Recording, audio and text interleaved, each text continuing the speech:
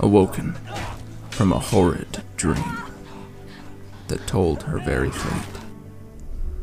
Though the darkness, long it seemed, came from a world of hate. No happy ending could there be for such a hopeless tale, but faith came home for her to see, and now she would not fail.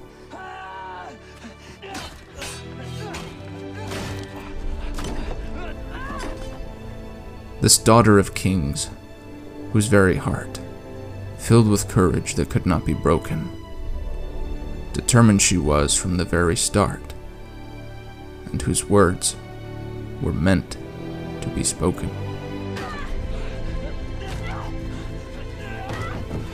Hard and long her journey was, thinking to her doom she rode, but cared little did she because her spirit would soar home.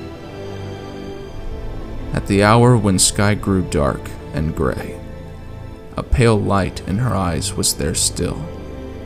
Drawing her sword, it caught the sun's rays, her cry heard throughout the hills.